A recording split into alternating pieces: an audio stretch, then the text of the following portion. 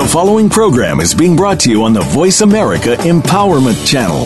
For more information about our network and to check out additional show hosts and topics of interest, please visit voiceamericaempowerment.com. The Voice America Talk Radio Network is the worldwide leader in live Internet talk radio. Visit voiceamerica.com. The views and ideas expressed on the following program are strictly those of the host or guests and do not necessarily reflect the views and ideas held by the Voice America Talk Radio Network, its staff, and management.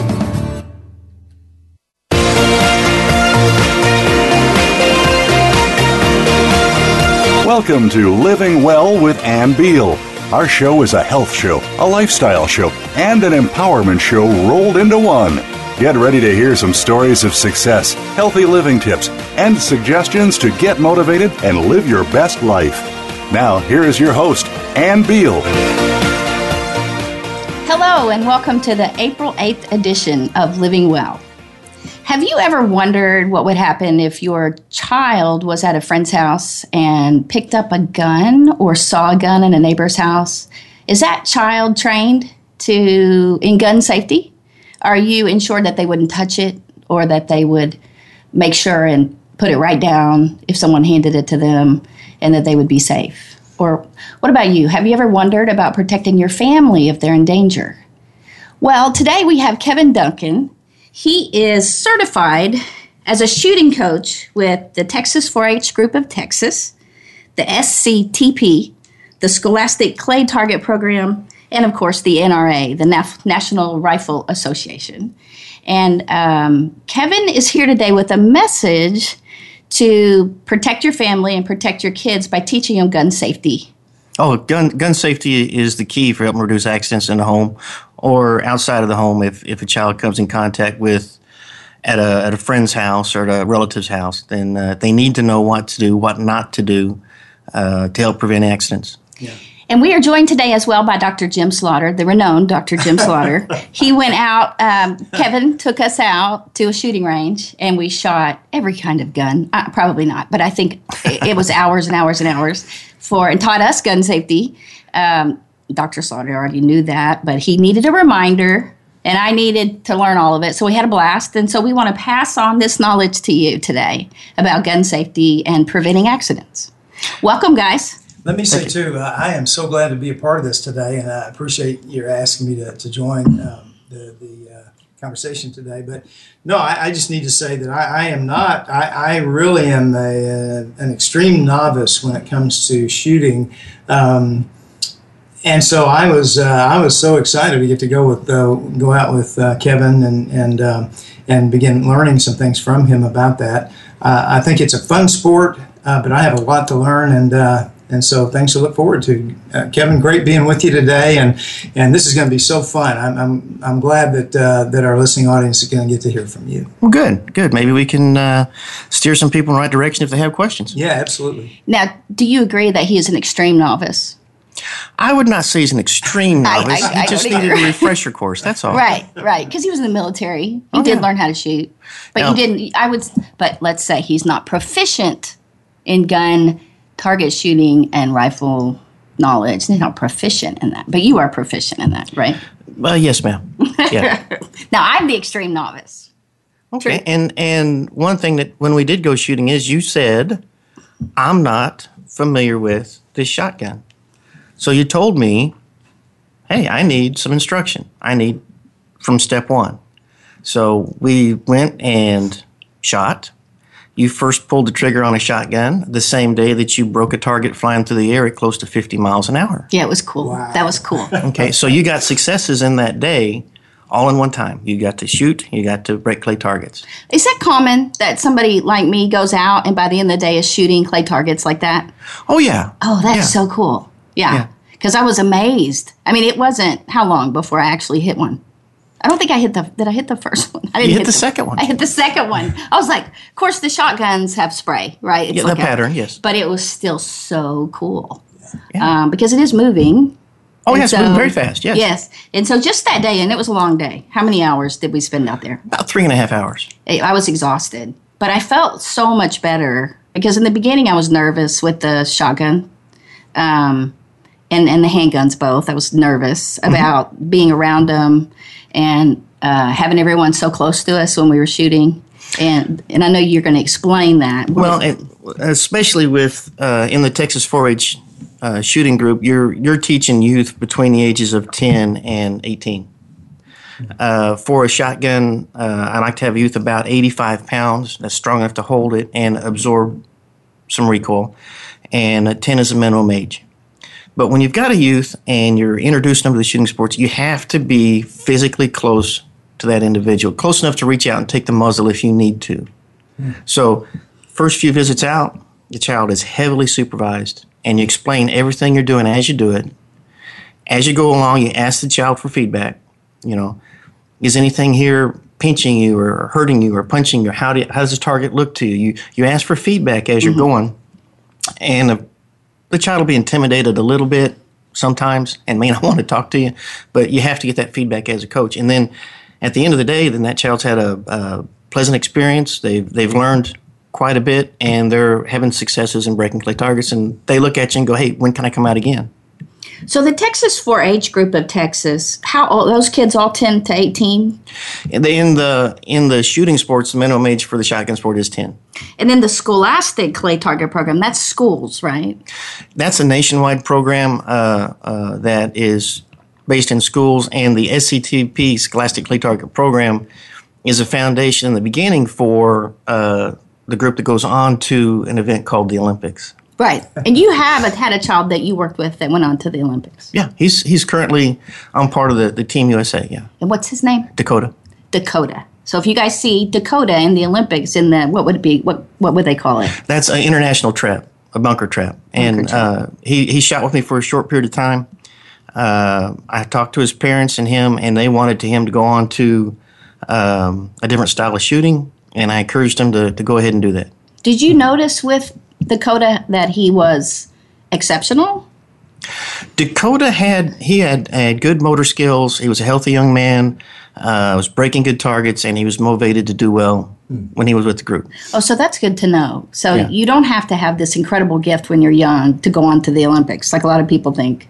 No, the kids that make it to Team USA, they've put a ton of work into Yeah. it. I mean, it's work. It's work. Yeah, and it's a lot of fun too.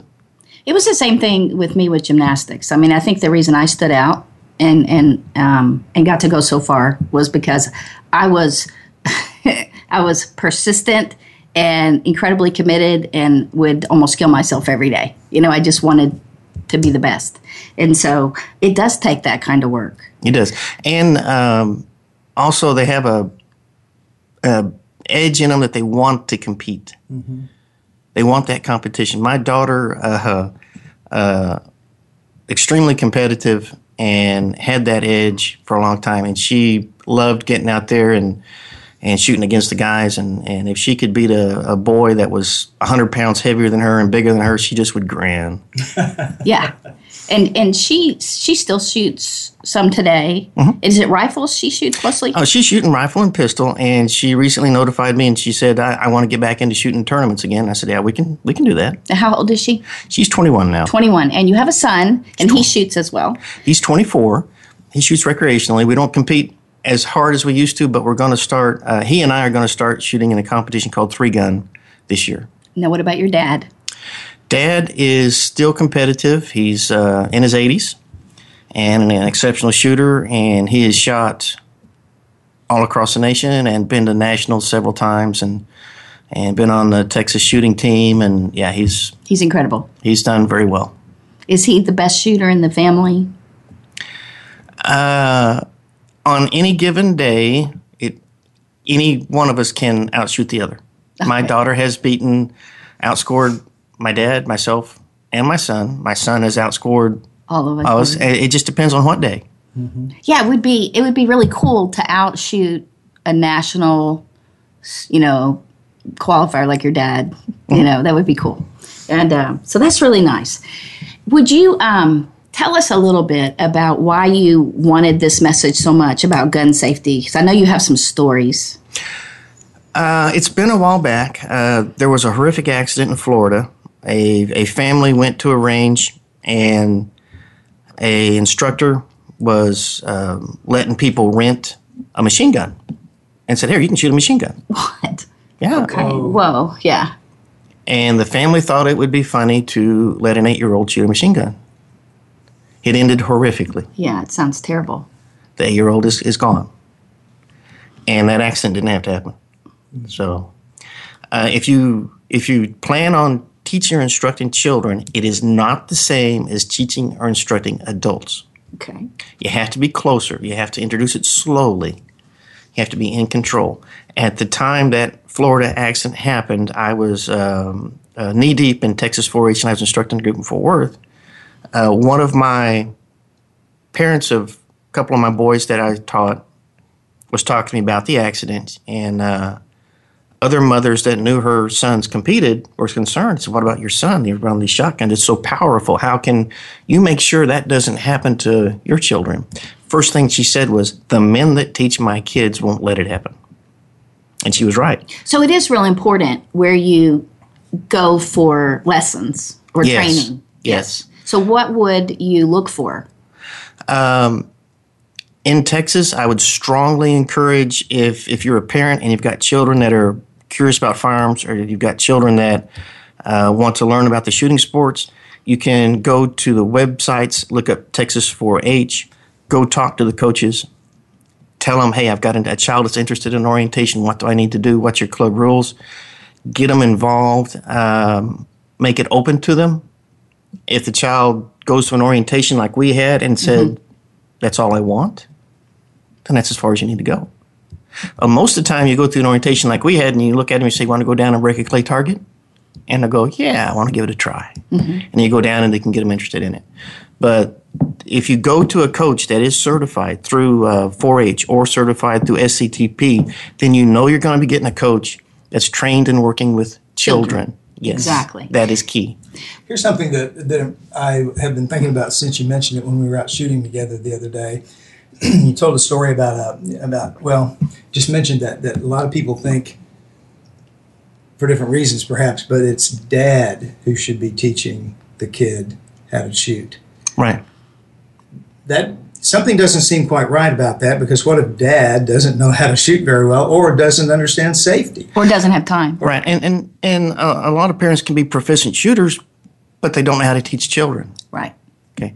So there's nothing wrong with dad if he's trained and taking his son out to shoot. Obviously, that's wonderful. It's a great day at the range. But to help reinforce that, and even dads and can come out, and if they get involved, they may want to become a certified instructor. Sure.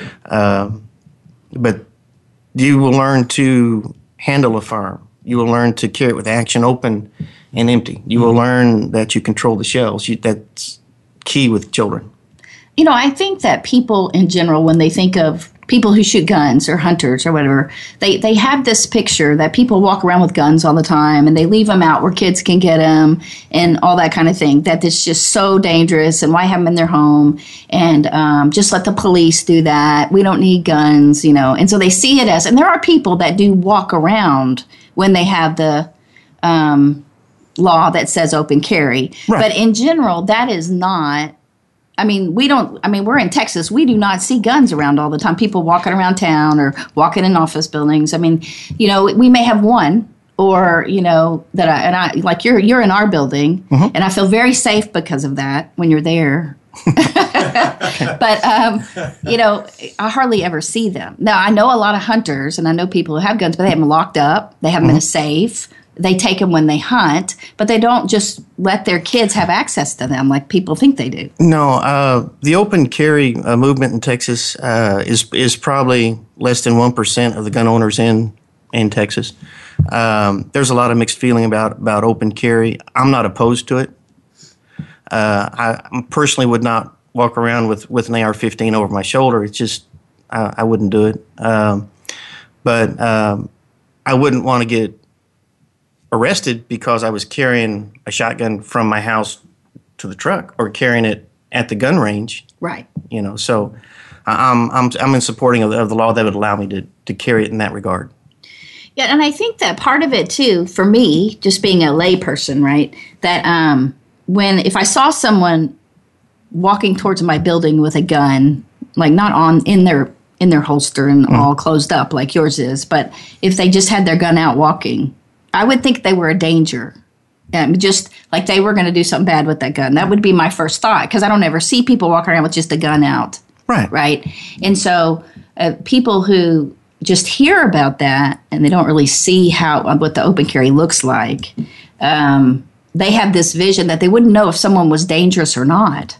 And they're walking up with a gun, or they have a gun on them. How do they know the difference between someone's walking into a movie theater and going to shoot people versus someone who is truly just has it, like an open carry? Well, unfortunately, we can't see inside people's minds and know what their intent is. Right.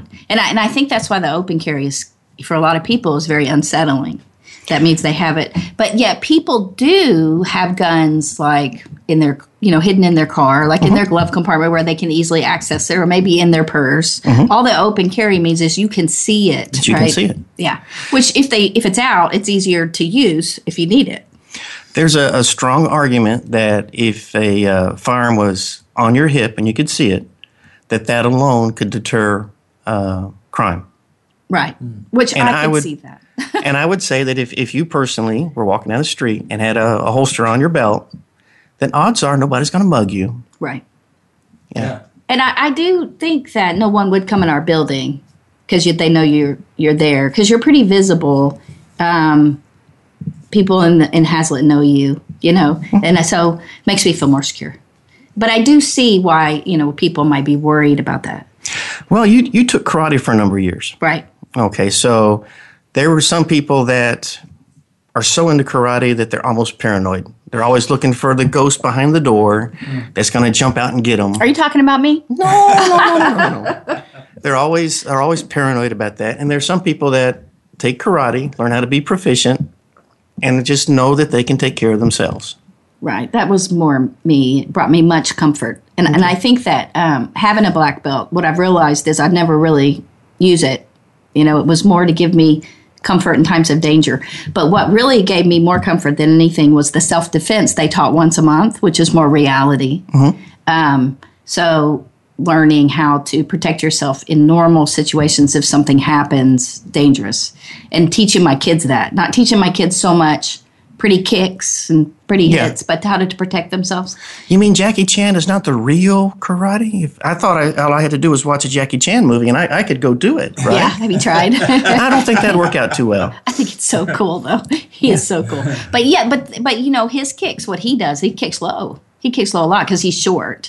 And so a lot of what he does versus what we saw from like Bruce Lee, which was much more, he could kick high. He had some crazy kicks like that. Jackie Chan's is much more realistic in that you kick, because he's short. He couldn't anywhere kick as high as Bruce Lee. But I do think that being, once you're a black belt, they consider you a lethal weapon.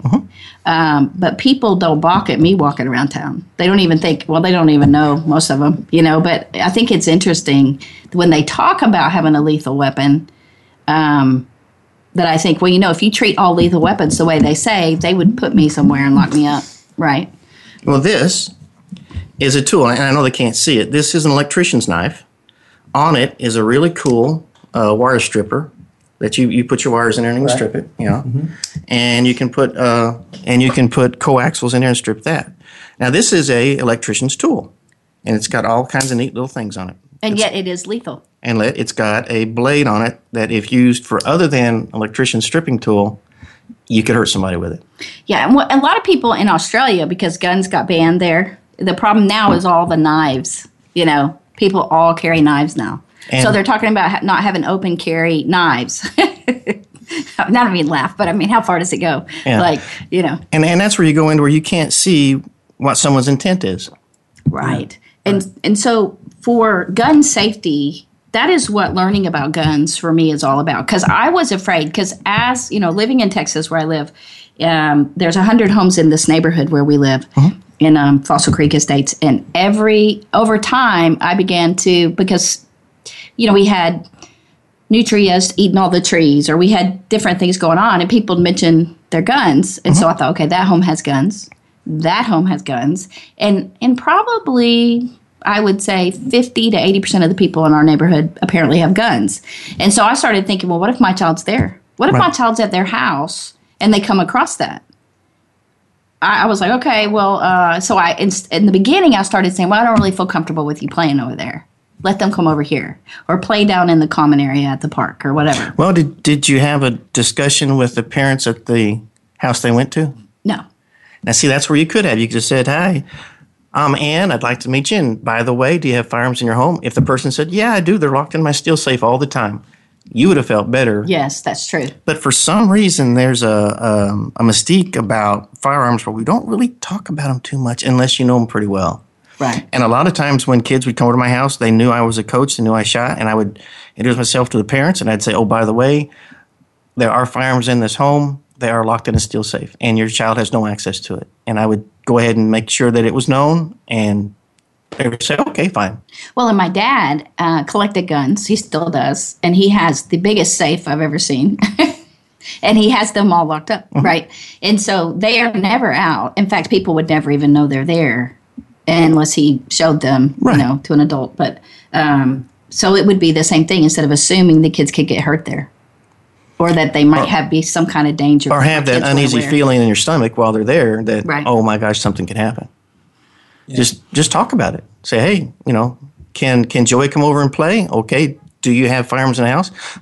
Is there any hazards I need to know about? Do you have poisonous snakes, for instance, or anything? Yeah, because one of Ashley's friends had a snake. Yes, and that's funny that you say that, because she was telling me about the snake later and how they let her hold it and they held its mouth.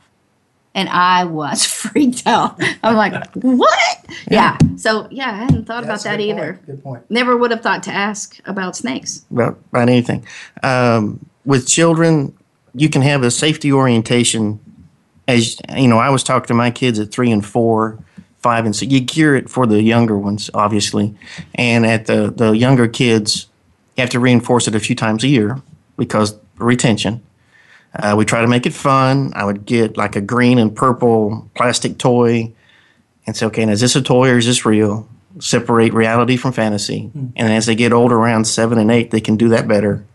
At 9 and 10, they definitely can separate fantasy from reality. And then you're off to the races, and if they want to go on and be a member of a sport, it's great. Well, that's why they have to be 10 then, so that they can really distinguish fantasy. You need that maturity, and especially with the shotgun. Yeah. Now I can supervise, and I started my children less than 10 with the .22 rimfire rifle. I was supervising them heavily, right beside them with glasses and earmuffs, and they were having fun, and we're on benches, and we're getting bullseyes and breaking balloons. Did you know it's fun to break a balloon? Well, you made it fun for us. Yeah. I mean, the day was really fun, and it was really exhausting, but it was really fun. And so, I mean, even because we got to shoot targets with the shotguns, but you taught us in the beginning. You even fitted the gun to us because the shotgun. You made sure that it was the right size for both of us. You made sure the way it fit our arms and the way we actually, what is that thing on the end? The recoil pad? Is that what that was? I'd never seen that on a gun. What does that do, the recoil pad? Oh, it's rubber and it absorbs the energy a little bit. That shotgun that you were using is one of them that I used when I was coaching. It's got a 4-way adjustable comb on it.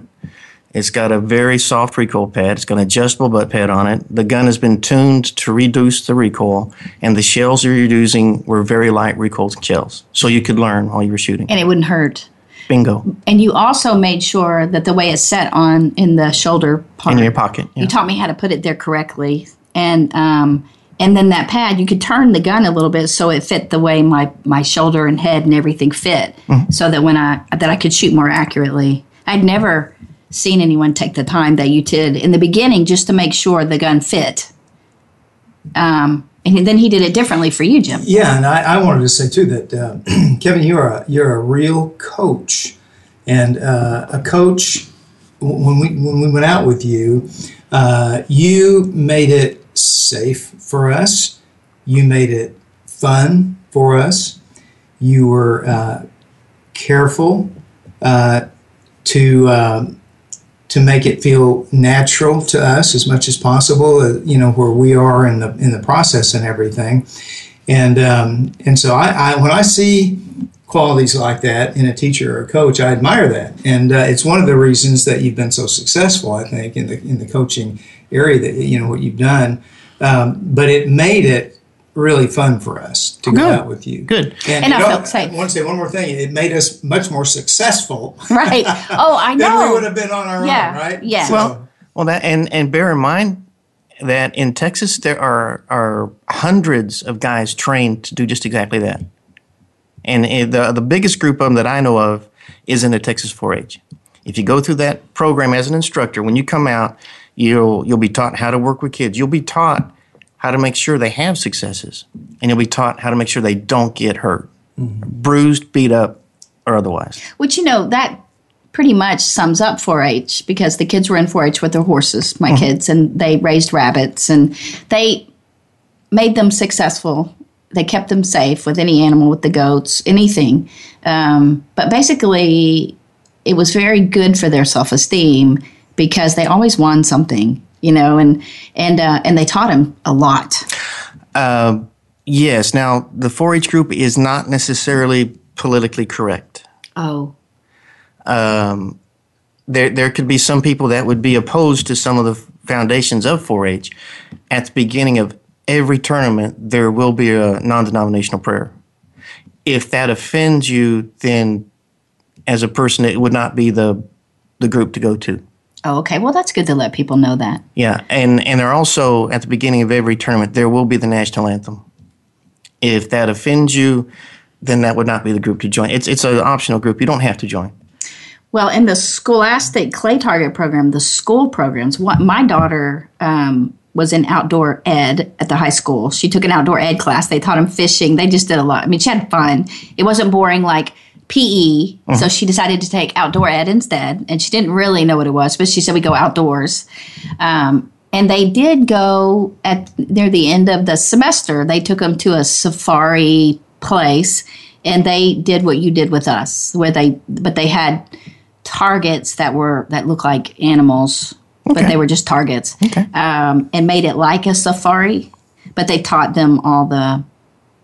Their parents went with them, of course. It wasn't just taking the kids for class. Right. And so it was very fun, but very enjoyable. But my daughter knew after that she didn't want to go on safari. She didn't want to go hunt. Okay. But she was one of the best shooters, which really surprised me, and it let me know. So she enjoyed shooting targets. Oh, yeah. Yeah. Yeah. She actually, as one of the best shooters in that program, had an opportunity to go on a hunt. Supervised hunt. Okay. And so she said, "What are we hunting?" And when they told her white-tailed deer, you asked why. You asked that because she would have just said no. She said white-tailed deer. Well, she said, "Okay, no, thank you." Yeah, she didn't want to hunt. They were going to try and arrange some other kind of a bonus for her, but at any rate, it's a great program, and we're very much behind. Oh, that, yeah. So. And I was excited the school was doing that, and maybe Texas is the only place that does it. I doubt it. I bet Kentucky or Wyoming and Montana and places like that do it. Alaska. Nebraska has a very strong SCTP program. So that's really good for children, and I think that it helps them feel more secure. It makes them feel good that they at least know what a gun is and they know that they can do it. And for me, it made me feel better about her being at the neighbors and stuff like that. And she did try every kind. So that was very exciting. So we will take a break. And when we come back, we will talk about our experience on the shooting range. Okay. And what we learned, and let you pass on a lot of good information to everyone. Okay, Kevin? Okay. Okay. We'll see you right back after break.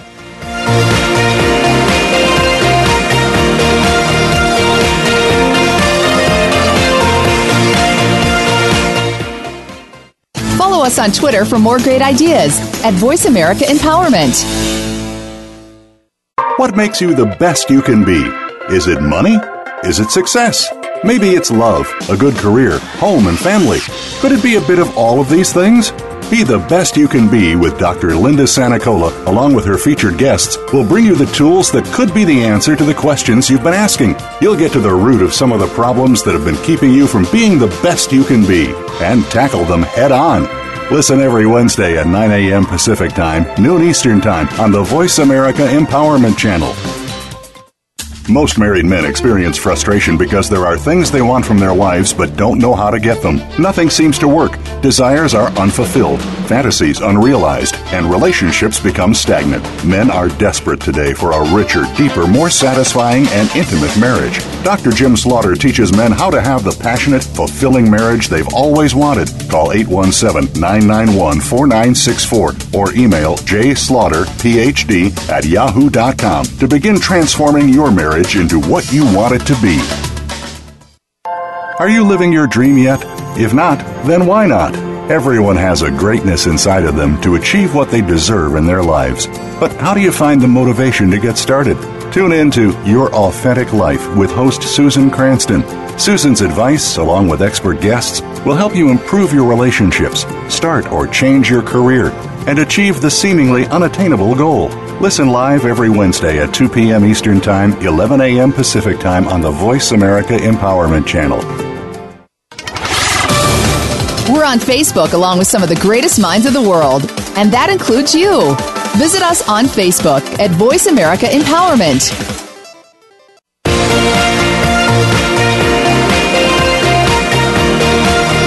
You are listening to Living Well with Ann Beal. We'd love to hear from you with comments and questions about the show. Please send us an email to ablivingwell@gmail.com. That's ablivingwell@gmail.com. Now, back to this week's show.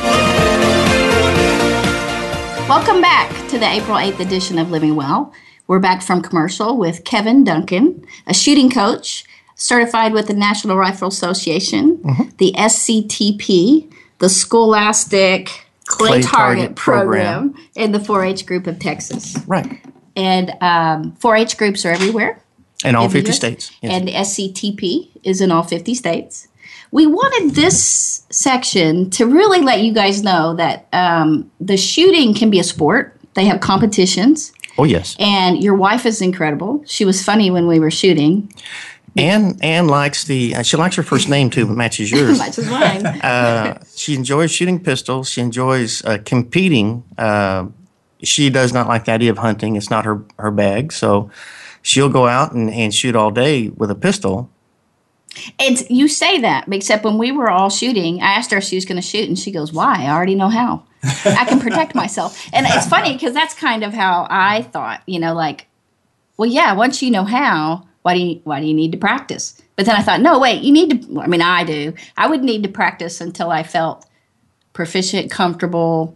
Kind of like if I really needed to do it, I could do it. Yeah, it's kind of like driving a car. Yeah. If you know how to drive a car, you think, why the heck do I want to go any further? But there's guys this weekend at Texas Motor Speedway that are competing on the ultimate level. Mm-hmm. So it depends on what you want to do. If you're competitive, you would love the sport because you told us about a couples, or it was couples, right? Sport that you guys mentioned in North Dallas, that you compete against other couples, or what is that? Well, that's a gun club on the east side of Fort Worth. What is it called? The Winchester Gallery. Yeah. And they have a fun shoot there. It's a 2-man team. It can be husbands and wife or brothers or friends. And they get together, have fun, have trophies. That's a lot of fun. And it's safe. Oh, yes. There's a range officer with you all the time. And that's a lot of fun. If you are a competitive person, and my daughter is one of them, then not only will you want to shoot, but you'll want to shoot and win a trophy and prove that you're the best person at the range at the day. Right. It's in her to be competitive. And she doesn't understand the idea that I'm just going to sit back and not have to do it because I know how to do it. That's not in her. If she was racing a car, it'd be the same way. If she was doing anything, it'd be the same way. So where'd she get that from, Kevin? Actually, her mother is a little competitive. Right. Yeah. I got to break in here and say this because we were shooting at those balloons, and this was cool. You guys was really fun. Stuck balloons on a piece of cardboard and put it downrange, and we were shooting at them and everything. And Ann and I were, taking the pistol, and we were going, bam.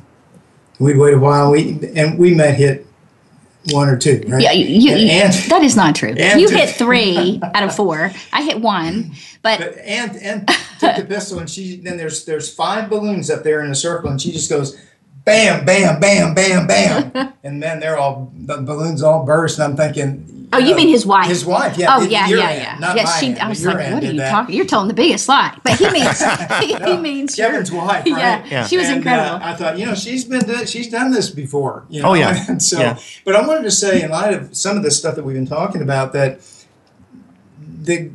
what's come to mind to me is that guns are not just they're not a Bubba thing. No.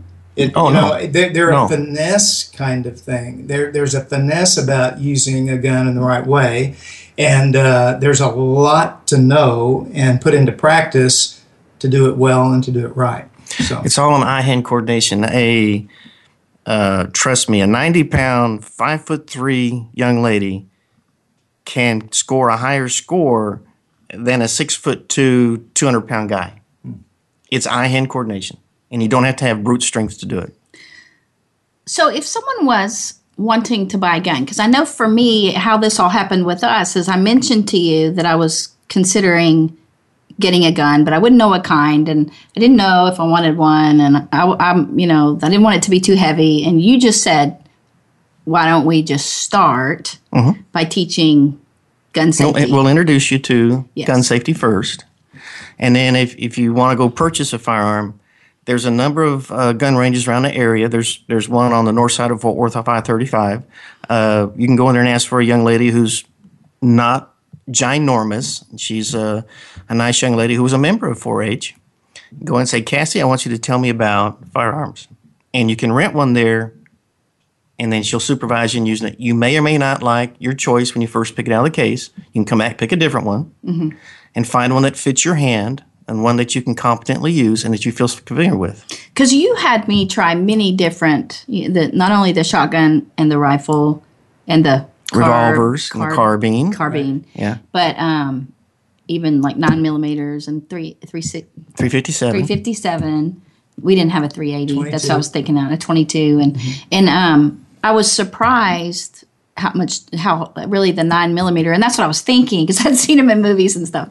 And that I didn't shoot as proficiently with the 9mm, and it had I think because maybe it had the long.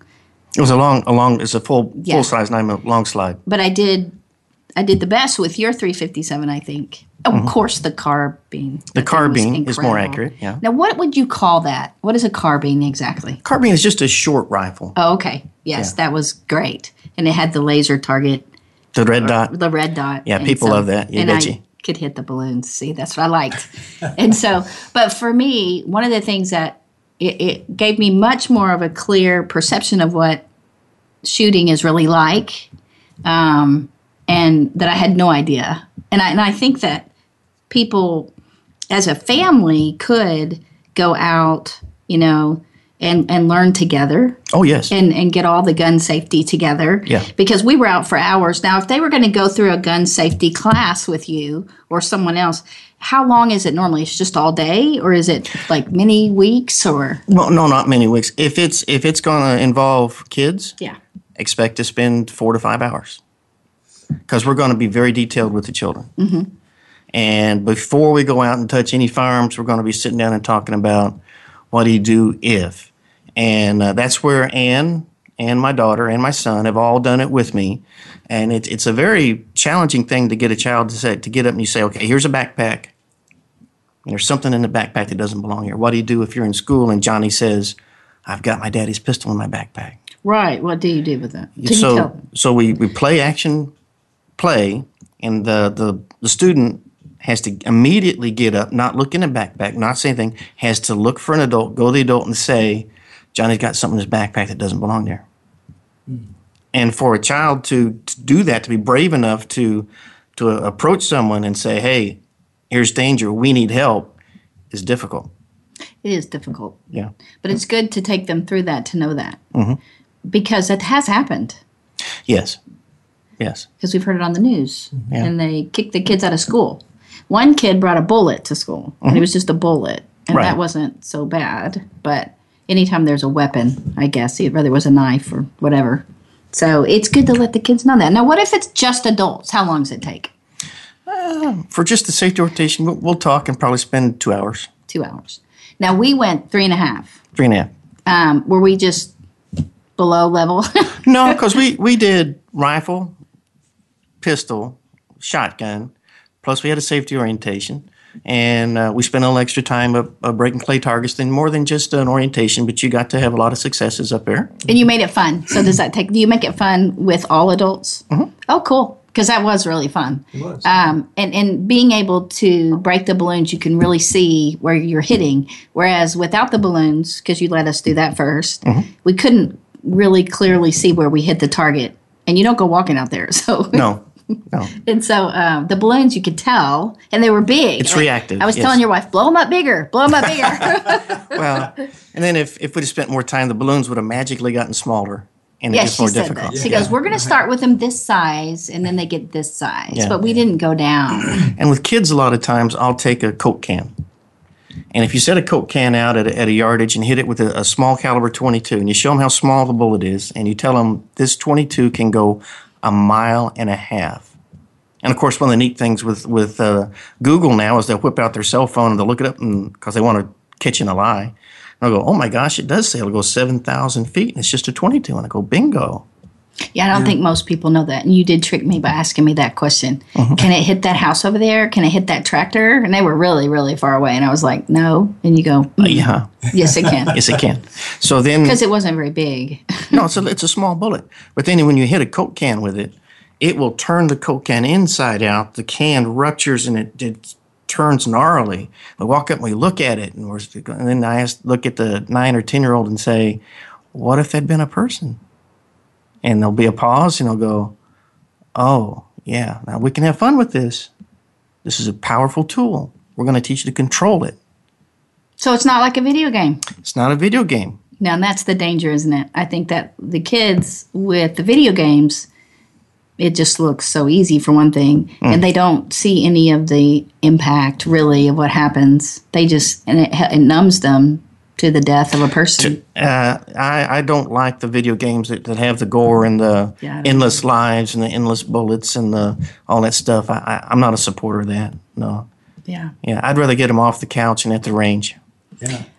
Well, and a part of living well is to be a well-rounded person and to know many things about life and how to protect yourself or your family if you need to, so you don't feel vulnerable, because that adds so much stress. Vulnerability weighs you down and makes you stressed out and worrying about so many things. I've had people worrying about ISIS and worrying about the police and worry, but they don't do anything that they have power where they can do something to take care of themselves in case something happens, right?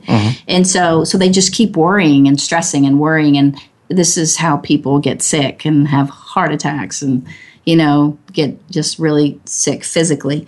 And so we encourage them to take action with whatever it is they're worrying about. There are things that you can do instead of worrying, and gun safety is one of them. So you can be much more familiar instead of worrying if something happens or worrying for your kids or what if they see this or what if a snake or what if they actually do something about it. They take action. And this is a way to do that, and it makes you a much more healthy person and much more knowledgeable of your surroundings and everything that you can do to keep yourself safe in danger, or even just the idea of being able to do it. If you ever are stuck out in the wilderness, you can get your own food. Yeah, hopefully that won't happen. I had a kid asking me, so what, and he was like 9. And he said, Miss Ann, what kind of gun would I need if I was out in the wilderness by myself? And I'm like, are you going to be out in the wilderness by yourself? Well, I just worry about that. Really? And that's what I said. How old was this? 9. And so he's been watching TV, right? And reading books about Over the Mountain. What is it called? My Side of the Mountain, The Other Side of the Mountain. And he's out in the wilderness and having to take care of himself. I had another kid ask me, and he was like 10, if he needed a rifle or a shotgun. I was like, why would you need that? Well, what if I'm out by myself in the wilderness or out in the forest or out in the jungle? And I'm just like, because they read. Right. But this child said he didn't know why he worried about it and had dreams all the time. Well, then I talked to the parents, and the mom said, oh, Dad watches the preppers all the time. Oh, And so okay. he sees it. Okay. And so this boy was worrying. I mean, I couldn't believe the anxiety that he had and the things that he was thinking about. And I know that a lot of people worry now. In the 4-H group, there's over 100 categories, and one of them happens to be outdoor skills. Outdoor skills. Yeah. And they'll teach them how to set up a tent, and they'll teach them how to boil water, and they'll teach them all the great stuff about being outdoors. And there's the 4-H groups. There's hundreds of categories in there, from outdoor photography to,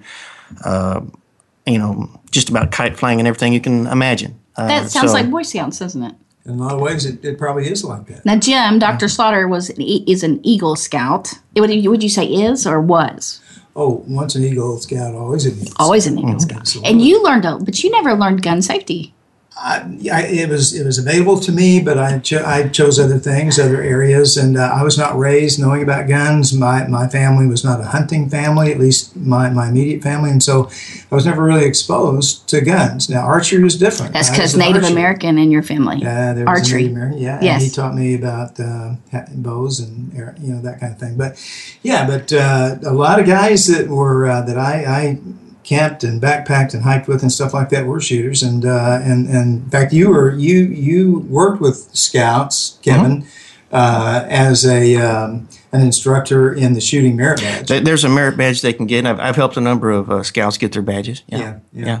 Oh, see, that's really cool. So you could have chosen that badge. I could have, yeah. Yeah, that's really neat. Because I know Jim can start a fire. That man can start a fire.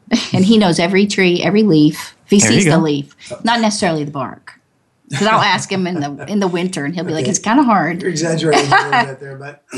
I can ask you, I mean, you've never said, I don't really know what tree that is. Unless there's no leaves on it. Then you're a little... The best way to tell a tree is by the leaf. Leaf, right. Yeah. Yes. So, And so that's similar. So they can learn all that in 4-H as well. Oh, yeah. There's like I say, over 100 different categories. If a category you're interested is not in your county, because 4-H is set up by county, then look to your adjoining county.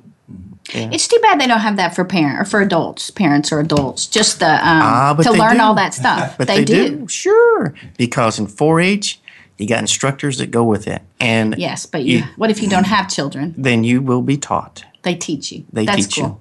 That's well, and I think that there is controversy surrounding just banning guns in general or not banning guns. What would happen if the guns were banned?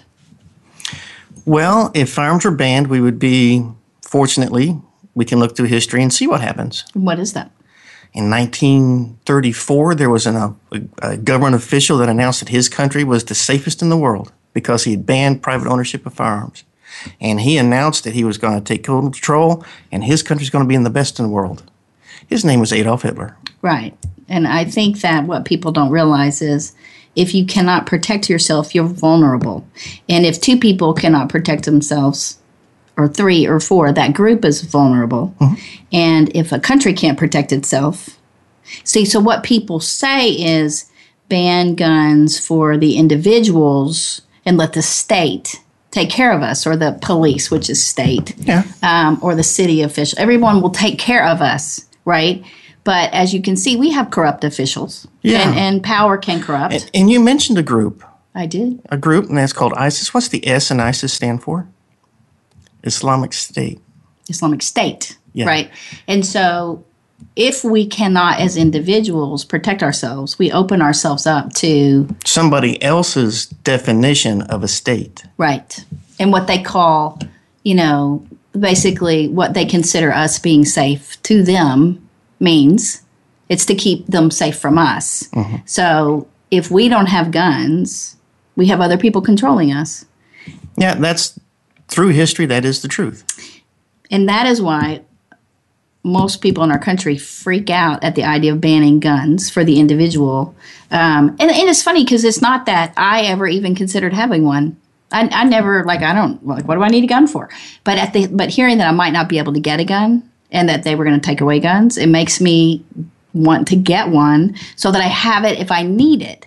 Whereas before it was, if I need it, I can go get one. Right. I could go, if things start getting crazy or whatever, I can go get one. But when you hear that they're maybe going to ban them or take away all the ammunition or whatever, then everyone starts wanting to go get one.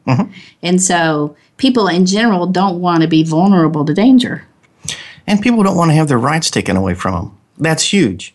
But see, a lot of people, and I have to say this because my family is, a lot of my family members are staunch Democrats, and they truly have good hearts. I mean, they're not trying to control anybody or take anyone's rights away. They wouldn't say that.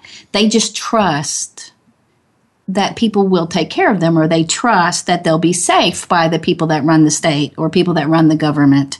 They do. They would say, if they need more tax money, then they should just take it. That's fine, because I don't mind. Because we can trust the government to do the right thing. If it helps take care of people, if it helps take care of needy people, I would want to do that. And people should just give more.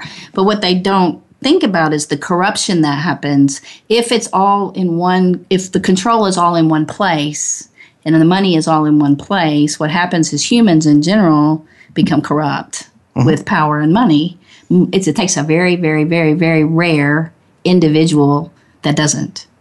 And you don't teach self-sufficiency. You don't teach going out and taking care of and providing for yourself. In time, almost everybody needs a hand. And that's okay. But you don't want to have somebody that's dependent on receiving a handout all the time. Well, because it takes away their individual self-esteem and their individual power. It is the same thing when you start worrying about your safety. You feel so vulnerable. You feel so weak.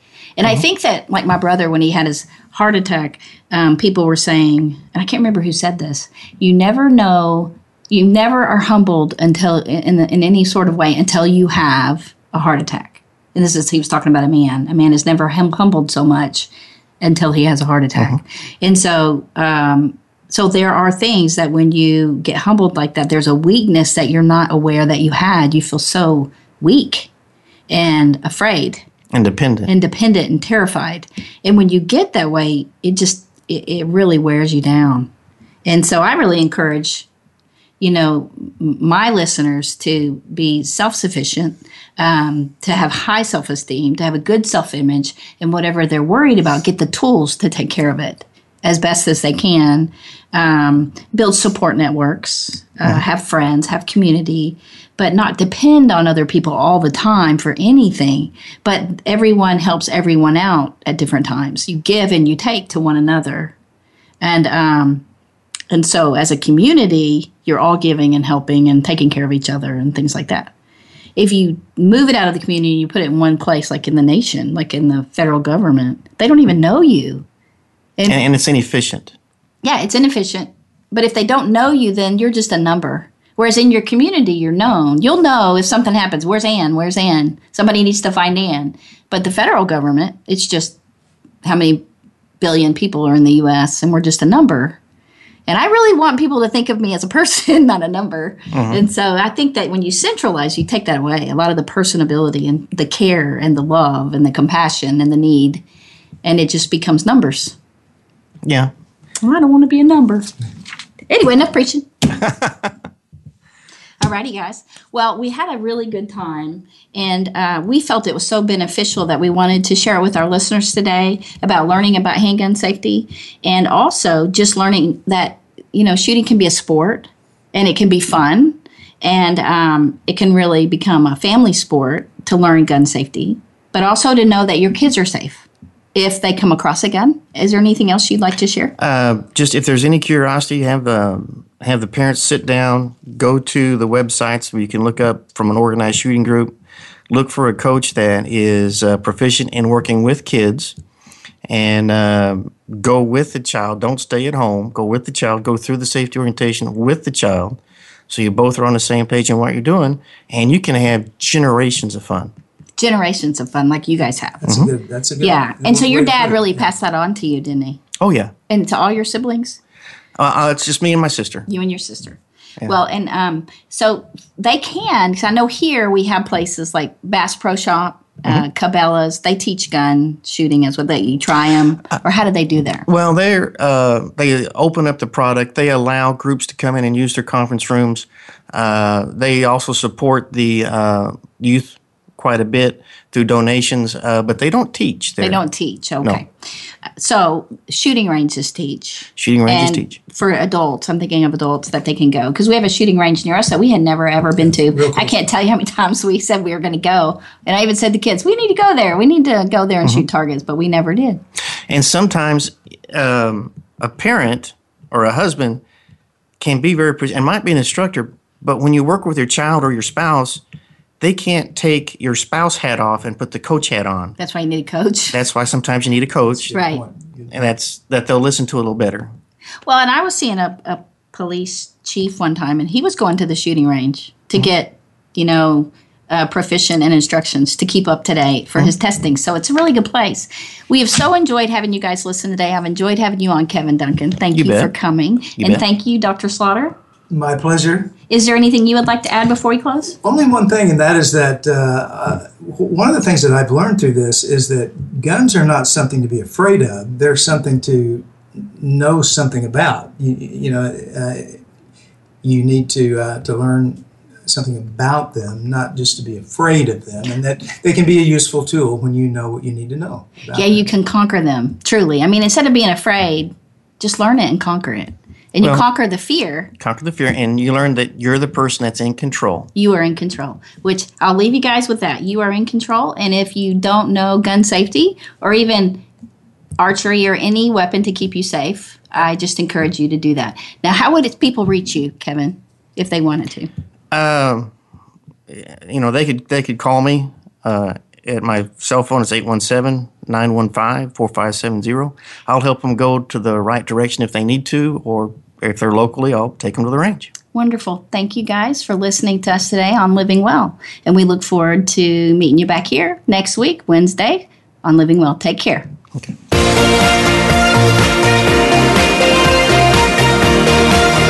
Thank you again for joining us. Living Well with Ann Beal airs live every Wednesday morning at 7 a.m. Pacific Time, 10 a.m. Eastern Time on the Voice America Empowerment Channel. We can't wait to see you again next week.